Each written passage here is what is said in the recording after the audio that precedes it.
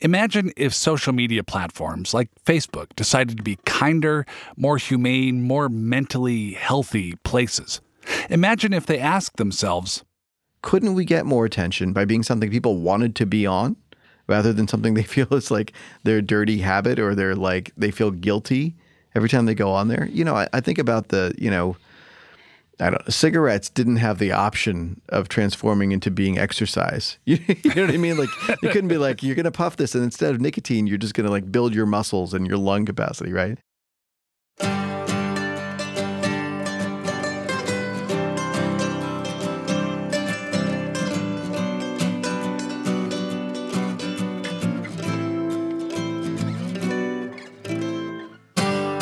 It's the hilarious world of depression. I'm John Moe, and sometimes I'll be on Facebook or Twitter, maybe Instagram, and I'll think, is this thing, this concept, social media as a collective entity, is it good or is it very deeply bad? I mean, I'm talking to people, and humans, especially ones with depression, are well served by social contact. On the other hand, no, I'm not talking to people. I'm typing and reading and experiencing an artificially constructed version of the person that interacts with the constructed version of me. Human contact is good for depression. Social media, I'm not so sure. Our guest is a longtime social media innovator and a thinker, writer, and speaker on the subject. He's been a tech entrepreneur, started 2 tech companies, and has been an advisor to the Obama administration. He used social media to pull himself out of a depressive episode, but he sees a lot of problems with it too. I'm Anil Dash. I'm the CEO of Glitch, which is a tech startup in New York City that's a community where people code together and create cool stuff online. And I've been a writer and a voice online and social media for about 20 years. Anil's bio says he's the only person to have been retweeted by Bill Gates, Alexandria Ocasio-Cortez, and Prince, forming a tidy triangle of his interests. Anil grew up outside Harrisburg, Pennsylvania, the son of Indian immigrants. My dad was really into technology, still is, and he got one of the first Commodore computers. They were the sort of hot brand at the time. And we were really lucky. I mean, the child of immigrants, to have anything like that was just beyond what we could imagine. And my folks, I think, really saw it sort of falling into the same bucket as they cared a lot about education, and this was the tool for education or whatever it was. That's certainly how they sold computers back then. And so we had it, and I was mesmerized. And the wild thing about it now is to think, I would spend all of summer vacation tinkering on this computer, and it didn't have an internet connection. Mm-hmm. Right? So what do you do on a computer all day that is not plugged into the internet? Like, you can't even fathom that now, but that was what I did. The computers didn't connect you with anything, but the interest in computers did. What I remember very distinctly, riding my bike to the bookstore, that was a thing we had back then, and they would have computer magazines, and you flip to the back, and they would have pages and pages of code, and you would type it in, and then you'd have a typo on, page 42 or whatever, and then, you spent the rest of your summer vacation trying to fix that bug. But the point was, you would have this very, very technical thing, and millions of kids, normal kids, not the supercomputer genius, whatever, but normal kids were doing this if their parents were well off enough to be able to afford it. But like middle-class kids were doing this. So that's what computers meant. His first encounter with mental illness came from his family. I had an uncle, my mother's brother, who I was very close to, who'd lived with us when I was young. And this is very common in immigrant families, is sort of other family members come over and they'll stay in the spare bedroom or the basement or, whatever. And he stayed with us for a while, and then he went back to India. India's 10 and a half hours ahead of the time zone we were in. So when you get phone calls from them, it's the middle of the night. And those are it's almost never good news, And I remember, a phone call in the middle of the night, and my mother's reaction, and being a little confused. I was pretty young, and my folks went to India for the funeral and all that kind of stuff. And so they were gone for like a week or two. And my sister and I have an older sister, we were sort of shuttled off into staying with the family friends for a week or two while they were gone. And, I kind of was, what happened? And they're like, well, your uncle passed away. And, I suppose because I was young that, I said, well, how did he die? And they said, heart attack. That all happened when Anil was 5. I remember being, 15 or 16, and I had a good friend who started smoking, and as you know, pretty normal at that age, and I was like, well, you shouldn't smoke. I was very, sort of goody two shoes, and they're like, why?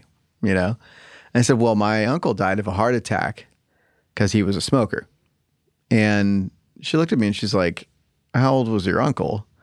And I do the math, and I'm like, like 28, right? Uh-huh. And it was like a bolt of lightning. I just sort of looked at myself and I was like, you dumbass. It was it was really interesting because it was very personal. This was somebody I had been very close to and cared about, and inadvertently really reified the idea that mental illness was a secret and that there was a stigma. And I don't think that was intentional. I genuinely think it was an urge to protect, and that I had been very young. But I cannot imagine a more effective way to communicate that, depression and death by suicide are these dark secrets that we don't speak of. With the trauma of learning the truth about his uncle's death still fresh in his mind, Anil's depression hit about a year later. As is often the case, right? These things are all conflated with my, first girlfriend and first breakup and, all this sort of normal tragedies of your late teens or whatever. And so initially I was just like, oh, I'm stuck in that. And there's a very grand tradition of being a maudlin teenager. There's an infinitely deep well if you want to go to. I want to listen to some sad music, and I want to dress like real mopey, and I want people to think I'm this tragic figure and emotionally torn up. Man, they'll feed you as much of that as you want. And so I was whatever, I was 14 or 15 when the first Nine Inch Nails records comes out, and I'm like, yeah, okay, this is me. I found my soul, and the shift from that sort of performing, I have a coal black heart, and you should all be intimidated by my seriousness and gravity as a teenager, into a real version of I'm struggling, and I don't know how to process this. Boy, is that for me at least, that was a thin line. That was a subtle gradation, and that I think could easily be dismissed even by people that I was close to or friends or whatever, as oh, you're just being overly mawkish about this. You're playing it too hard.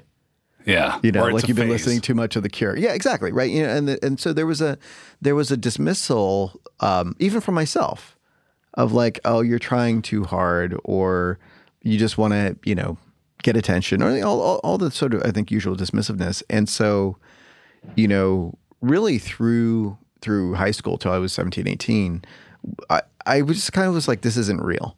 And, and that was even as I was and I had always been, again, child of immigrants, straight A student and, top of the class and all that kind of stuff. And, by senior year of high school, I was missing as many days of school as I was going to, and I was showing up late, and I was just things were in disarray. Anil gets through high school, but still isn't aware that the thing he was experiencing was depression. After graduation, he didn't go to college. He dove right in, became an entrepreneur, and started a company. One thing I can say very definitively not to do if you're trying to tend to your mental health is don't become an entrepreneur and start a company. So I had started a company actually the day after I graduated high school. So I was 17 years old. And, sort of thrown in the deep end. I had never done, tax paperwork and payroll and, all these kind of wild things. And so initially, I was working in tech and there was a lot of demand. And so initially the company's going well. And then as things do, I hit a rough spot, right? It was oh, these clients aren't coming and the business isn't coming together, and I don't know how I'm going to pay my bills and keep the lights on, all that kind of stuff. And, again, this is a chicken and egg thing. I don't know whether it was causal or effect, but the net result was, I got to my early 20s and was deeply, deeply struggling just to pay my bills. And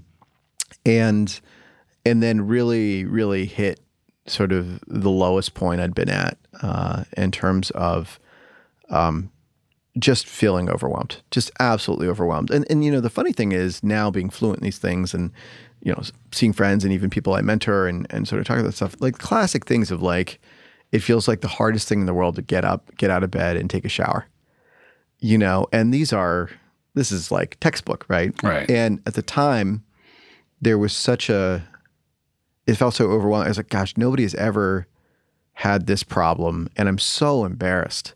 It was very much you power through it, suck it up. In my personal case, my parents have been through way worse. You come to the other side of the world. When my dad came to the U.S., it was still Jim Crow times, right? And if I'm going to tell him like I'm having a hard time getting out of bed, come on, you know what I mean? Come on. And actually, I think they would have been wonderfully supportive. My parents, I'm very fortunate that they're very, very forward-minded considering how big the cultural leap is. But from my standpoint, if I would have gone to somebody like that in my, in my family or whatever, to be able to sort of say, hey, here's this thing I'm struggling with, I think I would have felt ridiculous.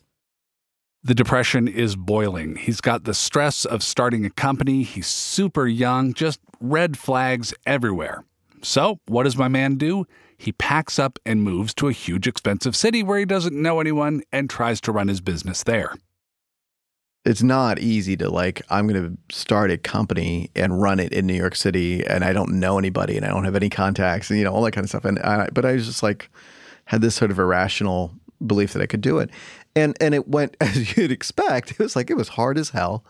And you end up, New York is a great place to find people and be with people. But if you are alone, it's probably the loneliest place in the world. And so, there was no support network of those things. And then sort of, hit another rough patch in the business and that cycle kicks in.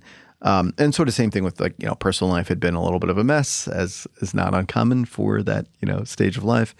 And it was pretty dire. It was really that I think that negative feedback loop that happens, which is as you lose executive function, people see it, and they see you're letting them down. And then that starts that spiral about self-worth and about it's overwhelming. And I want the pain to stop of feeling embarrassed, ashamed, disappointed in myself, all that sort of stuff. And it was a very, very acute, for me, these days I'm, moderately well known in tech. And so I have a little bit of a public persona. I think the beginnings of that had sort of started where I realized I wanted to be somewhat known for what I could do that was good. And that I was mortgaging in my feelings the ability to ever have a positive public reputation because I was doing damage to it through, what I felt was an inability. I would imagine too, in addition to being young and unconnected and in a place like New York, if you're starting companies, were you able to make a distinction between yourself and the companies that you're starting? Or did you see all the metrics coming in about profit and loss and expansion as judgments of yourself? Oh, absolutely. It's very personal. This was a small company, so it was really me. And then, people I could cajole into helping me, but it was, sort of my name on the door. And so if we lost a client, or especially if we had a problem with the business that was caused by me, not being able to get out of bed, and actually that is a fair judgment. If you're like, I asked this company to do something, they didn't do it, so I fired them. That's not unreasonable. They're not wrong. Now, my internal narrative of that might be now, well, I was depressed and I dropped the ball and we'd like to be empathetic to one another and hopefully you have the patience and the resiliency to get through that. But objectively from, within a capitalist framework, they're not wrong to say we asked this guy to do this thing, he didn't do it, on to the next company. But enough of those things pile up on top of, the life stuff that happens.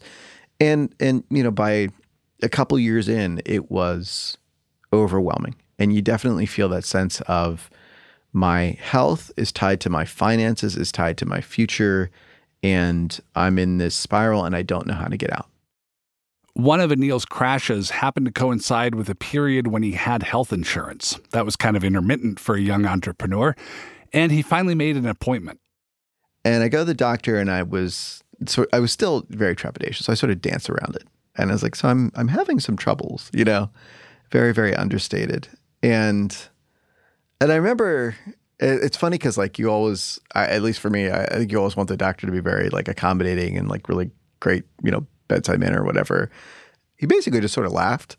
He was like, well, I know what this is, and it was, it wasn't meant to be dismissive or hurtful, but I remember in the moment just being mortified because I'd already been so embarrassed.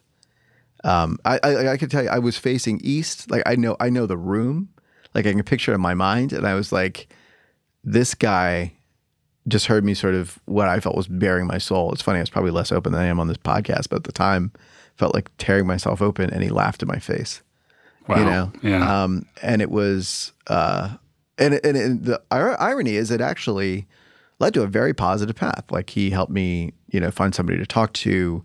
I ended up, after some time, this is, I think, often the case, like messing around with meds. This was in the 90s. So I ended up on Prozac, but it took a little while to find, dose and all that kind of stuff that worked. But it was like actually very straightforward. It was like, you need to talk to people and you need probably some help from medicine and you need to watch like sleep and diet and exercise. And I was like, I've never exercised in my life, and I was like, like I told you, I'm on the computer all day. And so they just sort of like everything that you'd ever hear, the basic lists of like, what is your sleep schedule like? And do you have routines and do you have support and like, all the sort of checking the box things. But at the time it was like, I still had so much shame over it and so much guilt. And I felt like, especially at that point when your life is so intertwined with your career, I had friends or people I felt were friends who were customers or clients of the company. And when you let them down because you are too depressed to do your work and you lose their business, you also lose their friendship.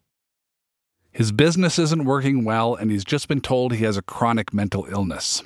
In just a moment, how Anil Dash found better mental health through riding the subway and talking to people on a social media platform that isn't really around anymore. The Hilarious World of Depression is supported by Health Partners and by MakeItOK.org. Make It OK is a campaign to start conversations and stop the stigma surrounding mental illnesses, not just depression, all kinds of mental illnesses. We enjoy having some laughs on this show, making a few jokes. It's a way of dealing with depression, maybe demystifying the illness a little bit, make it not so scary. But let's not kid ourselves. It is serious. The good news is that people can and do recover. They get help, and that's why we need to make it okay to talk openly. It can be an awkward conversation, yes, but MakeItOK.org is full of information you can use, like what to say, what not to say, and stories from people who tell you what it's like to live with depression, anxiety, and other mental illnesses.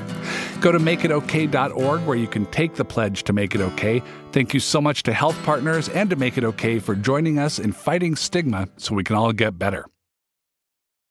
Hey, speaking of tech companies, my own odd and psychologically harrowing stint at Amazon.com is covered in my upcoming memoir called, get this, The Hilarious World of Depression. It's about Clinny D, it's about my own story, and the stories of a lot of people you've heard on the show. You can pre-order the book through hilariousworld.org, our worldwide website on the World Wide Web. Hey, let's put this part here instead of at the top of the show because then we're not demonstrating compulsive behavior. Is depression funny?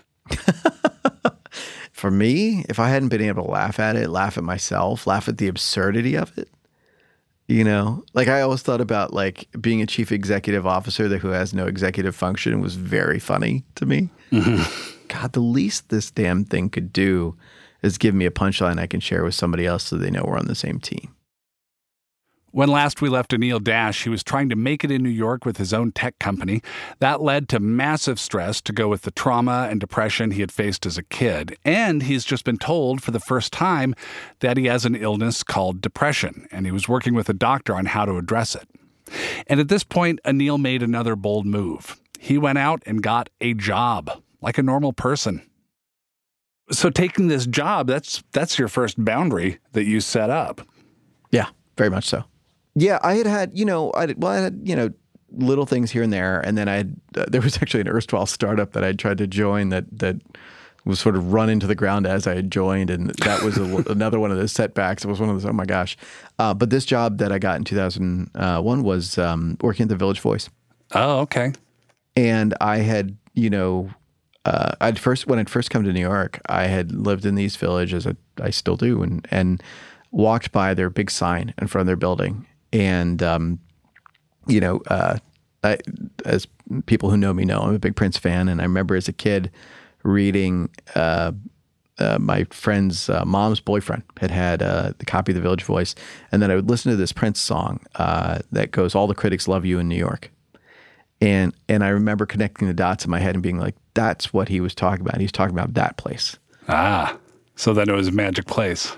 Yeah, that was like this magical institution, the kind of place that like Prince would write a song about, And so I got that gig, and it felt like this is turning the corner. And a lot of things had come together. I had started writing, and through blogging online had found people like me. I found my cohort. I was not, dependent on trying to befriend customers of my company or something like that.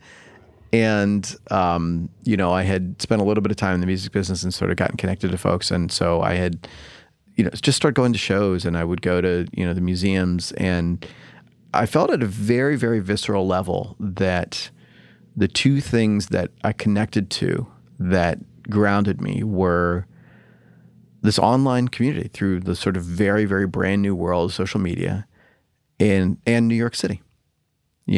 I could ride the train all day and be just happy. Like, it felt good. It felt like this is this place that I'm learning how the subways work, and I'm not, getting confused by where do I make this transfer. And I can go on a Monday, I can go to the museum and it's free. And I can walk around Central Park and it's free, and it doesn't matter that I'm broke. And go online and have that same kind of experience, but with people I just met. Social media back then was pretty much blogs, people commenting on blogs, no Facebook or Twitter or Instagram. This was before MySpace. The other thing that was hard in realizing was that as I got into my 30s and really got good at managing it, that I felt a little bit of guilt as friends kept struggling, or that they were like, because I didn't stay on meds for very long, and they would be like, I'm going to be on this the rest of my life to manage these things. This is chronic for me. And I felt a little bit like, I was very fortunate. So I was very, I was thankful. And then like, oh, was it real, or was mine not as bad? Or, there's this sort of weird comparison thing that would happen where it was like, I'm supposed to be worried about this all the time. And I remember almost that absence. I think I was a couple years into, after my wife and I got married, and we were just talking one day, I was like, I don't worry about it anymore. And that felt like, obviously it's good, happy, you celebrate it. I felt a little terrified. I was like, aren't I supposed to be constantly vigilant against this potential monster that is going to rear its head? And the truth of it is, like, these days, I really don't worry about it. And I say that, I'm very keenly aware of very many people I love dearly who this is a constant presence in their lives and always will be, and managing it is a constant effort. And so I don't want to dismiss that, but I think that also, I wish somebody's ever told me, you might kind of be free of this someday. You're never totally liberated, and it's the thing that's on my mind, but that I don't think about it every day, and I don't worry about it every day, and I don't think, oh, whatever, I'm jet lagged and now I got to be on pins and needles about, am I going to be able to hold it together? Like, that stuff is not my life anymore. And there's no cure, but like, you can get better.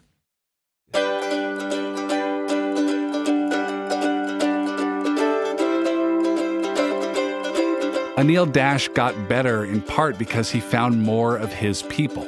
And he did so not by going door to door, but through networked computers. He had what he still sees as genuine open connections with like-minded humans, including Prince. Anil got to know Prince through social media, which sounds great. Imagine doing that. But Anil is troubled by what he sees going on out there now in social media, especially for people with vulnerable minds. You can't just say social media broadly, right? Like, each of these different platforms and technologies has its own traits and its own positive and negative behaviors, and we tend to lump them in together, and that's very reductive, and it's sort of like if you say, are books good or bad? Are films good or bad, right? It's like Right. these are media. These are things that are very, very rich and nuanced and can be used for, films can be used for hateful propaganda, and films can be used for some of the most exalted moments of your life in this sublime art, right? The form is the form, but you can do things with it. And to that point, what is the purpose of this? And again, like extending the film analogy, is it like Michael Bay wants to make another Transformers movie? Or is this like Jiro Dreams of Sushi, right? These are different things. They could be on the same screen. And I started in an era when everybody's social media presence was a place they made themselves. Now, there are barriers to that. That means you have to have all this technical knowledge and all those things, and I don't dismiss that. But one of the things about that was that it was definitely your place, and you felt a sense of ownership and a sense of responsibility around it that was akin to having guests come by your house. And I mean, I think it's conceivable you could have somebody come by your house and you shout slurs at them, but it seems unlikely.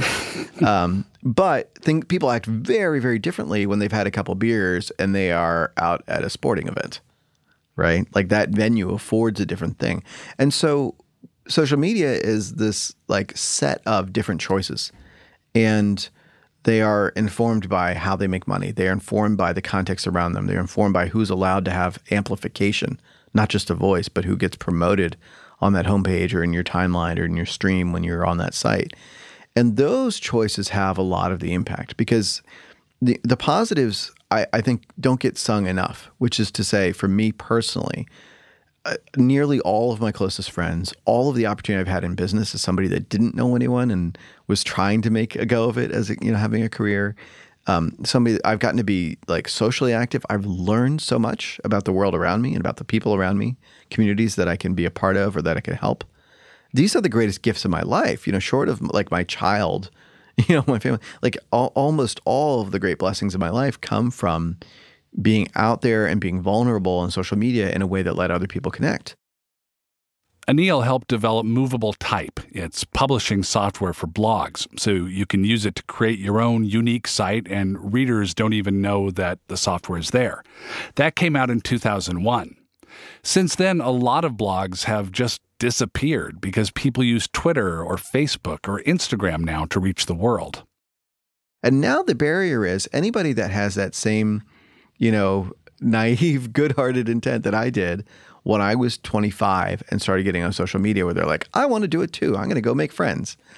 Can't, because it is controlled by a few platforms run by a few people that are really deeply thoughtless about this, that are just, they are optimizing for their, returns and their profits without regard to whether it's good or bad. And now, if it's tactically useful, they will absolutely claim the good parts. Oh, these two people met in the comments on YouTube and they got married, so therefore YouTube comments are good, right? And sort of similarly, they will claim, they'll actually, acknowledge the bad stuff insofar as it lets them keep making money. Like, yeah, we ought to do something about that someday. And that's about it, right? Like the range of responses is very narrow. And part of what's telling is they are not people whose lives were changed by social media. Mark Zuckerberg didn't get the opportunities he has in life because he got connected to Facebook. He got the opportunities he has in life because he came from a rich family and went to Harvard. And so like they cannot understand at a visceral level what it meant to have the doors open for you by social media. It has only ever been an economic opportunity for them, and they already had a lot of economic opportunities to begin with. I don't know if you're familiar with the term uncanny valley. It refers to the feeling of discomfort when something artificial looks very close to real, but not quite. A robot with a human face, for instance, that is still just barely not human looking. If it looked exactly human, that'd be one thing. But just barely not human, that woogity feeling you get, that's the uncanny valley. I bring this up because I get an uncanny valley feeling around social media. It's human contact, but not quite. What I'll say is two things. One is we don't have the folk culture of documenting, if you do these things work. And that's particularly, I feel that pain particularly acutely. I had run a startup for a few years with Gina Trapani, who founded Lifehacker and is now at Postlight. And she's a great technologist. And the tool she and I had built together was to help you have your social networks be good for you. And so it would tell you, oh, this many people thanked you this month, or you congratulated this many people, or here are the positive things people are saying. And it would sort of give you a positive feedback loop. And the truth of it is the startup died because the Twitters and Facebooks of the world didn't want to enable it to have access to data to be able to do these things. And the irony was that we were doing this at the same time as Cambridge Analytica was doing their analysis, but they got the data and we didn't. But at any rate, these tools are not designed to give you those positive feedback loops. And so you're not wrong in saying they're not documented, because it's almost impossible to document the things specific to your experience because they don't let you have that level of control. And that gets to the other side of this, which is the design of the tools. You can know your number of likes and you can know your number of retweets. Like, there are these very, very narrow metrics, but you cannot, for example, keep a record of whether you help somebody change their mind. You have no analytics on whether you sort of displayed kindness, right? Or elicited a response from someone that indicates that they felt reassured by what you said. And no, those aren't things that like the software can deduce on their own, but there are things we can signal, right? There are ways that we could build tools that sort of have that positive feedback loop. And I see this where the company I run now, Glitch, it's a creative community. So it's like YouTube, but you're making apps and software and things like that. And, one of the biggest choices is we're not putting ads on it. So we're not, building that feedback loop. But also you can thank people. There's just a button to click. If you raise your hand, you say, I'm having trouble with this code that I'm writing, and somebody wants to come in and help you, you can thank them. And so the only metric that shows up on your profile is how often you've been thanked by other people in the community. And all of a sudden, wouldn't you know it, here's this community of people that want to help each other and that are proud of showing off that they've been thanked by other people. Like, the incentives you build, people respond to. And we know that from 10,000 years of people building civilizations together and building cities together, building towns together. What are the rules we build? What are the constraints we build around our built environments, our physical space? All we have to do is map those same lessons about how we get together at a coffee shop, in an auditorium, for a concert hall, and bring those online. Anil thinks the key to getting those ideas online, making more human and humane social media, is to use methods already in place. Well, I think one of the things to be keenly aware of is how much the major platforms reward performance right now, right? I think Instagram is the most obvious of this. Like, you see this, people talk about this all the time. On the gram, I look photogenic and I got my perfect smile and my perfect filter and I'm in this glamorous place. And then inside, I'm not, right?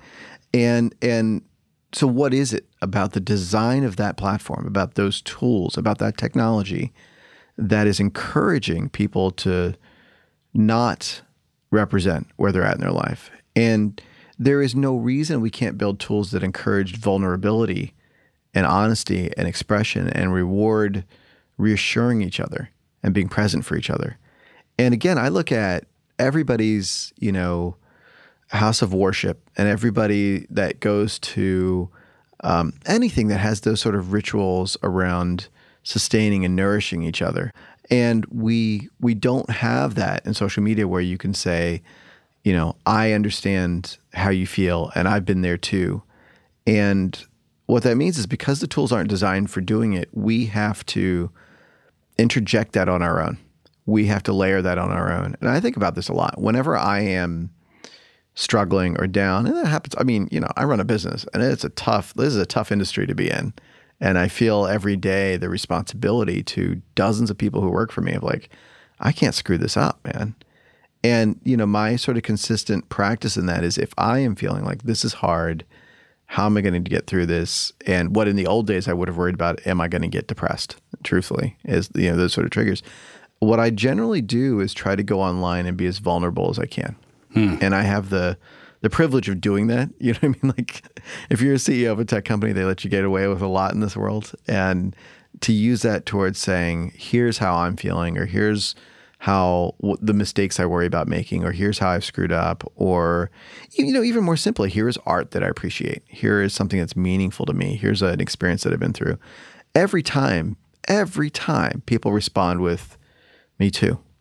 And that is such a reassurance. Like, it's a great gift that I feel very lucky to have, which is that I have a network of people out there in the world, and many of them are total strangers. I'm a nervous flyer sometimes. And I was like, man, I'm really not enjoying this turbulence right now. And now I've got this group chat of like 4 or 5 folks who are just like, every time we text each other about like, how's that flight going for you? And it's like, people will be, incredibly generous if you can let down your guard. And not everybody has the luxury of doing it, but we absolutely could design more of our spaces online to do that. And if we did, it would be so good for the world, but also for everybody who's ever been alone, certainly everybody who's ever confronted depression. Perhaps if there are more people in power thinking like Anil does, then our connections online can take place in kinder and more helpful places, which would be nice. What strikes me about Anil Dash, and always has struck me, I've been reading his stuff for years, is the way he looks to the future. Not necessarily with optimism. He wouldn't say that everything's bound to get better, more humane and kinder, but he has hope. Hope that the better nature and intention of humanity will manage to push its way through and we will connect in more meaningful ways. His hope gives me hope. What do you know now about mental health and mental illness that you wish you knew a long time ago? Oh, there's a lot. The couple quick things. The first is that it was part of our family, and it has been. And that in the most positive, purest sense, that I could see this as something that connects me to my family's history. Growing up an immigrant and being disconnected from our traditions in some ways and our the village that all my cousins grew up in and everything like that. As much as it's been stressful, a burden, challenging, there was something ultimately reassuring. Like, I am part of this family. I must be, because otherwise I wouldn't be nuts in this way. You have a history. Yeah. That was, it's a little dark humor, but that was very meaningful to me at points in my life where I was like, at least I have this evidence, this proof that I'm connected to this larger context. And then the other part was just, it's real. It counts. This is a thing. I'm not the only one to go through it. My symptoms or my, presentation of these things might be different, but it still counts. Those are things that I wish somebody had given me the little, the rubber stamp, like the gold star, like, it's okay, this counts. I think that would have been incredibly meaningful, especially in my, early mid-20s when I was sort of at the worst struggles with this, that somebody had just been like, this is legit too.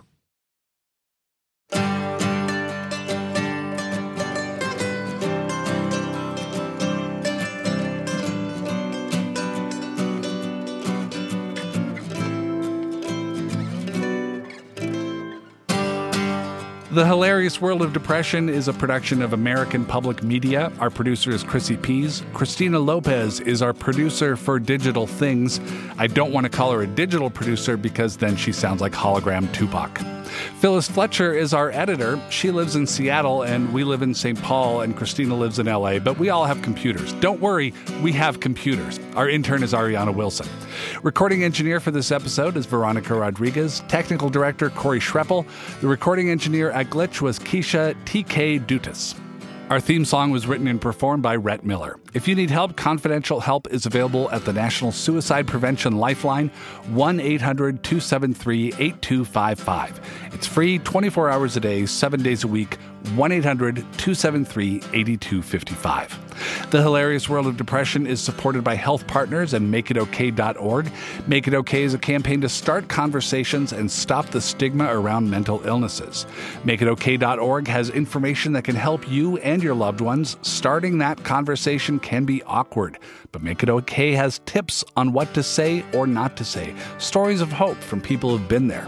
You can take the pledge to Make It OK at MakeItOK.org.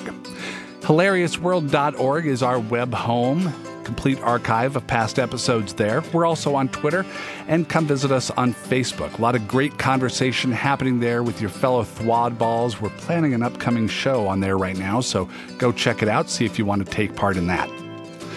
On our next episode, Charlene de Guzman had a few things going on: childhood trauma, a sex and love addiction, a role on Hannah Montana, and some work on the side. When I was 21, I started stripping for a year, And like at that point, I was like, I really have it all figured out. Like, this is who I am. Like, I'd be giving a lap dance and I'd be thinking like, fuck you, Dad. This is what you did. Like, it was bad. I'm John Moe. Bye now. Would you say I'm a hopeless case? Say it ain't so. Would you say I'm a sad clown? Tell me something I don't know. Would you say I'm a sad clown? Tell me something I don't know.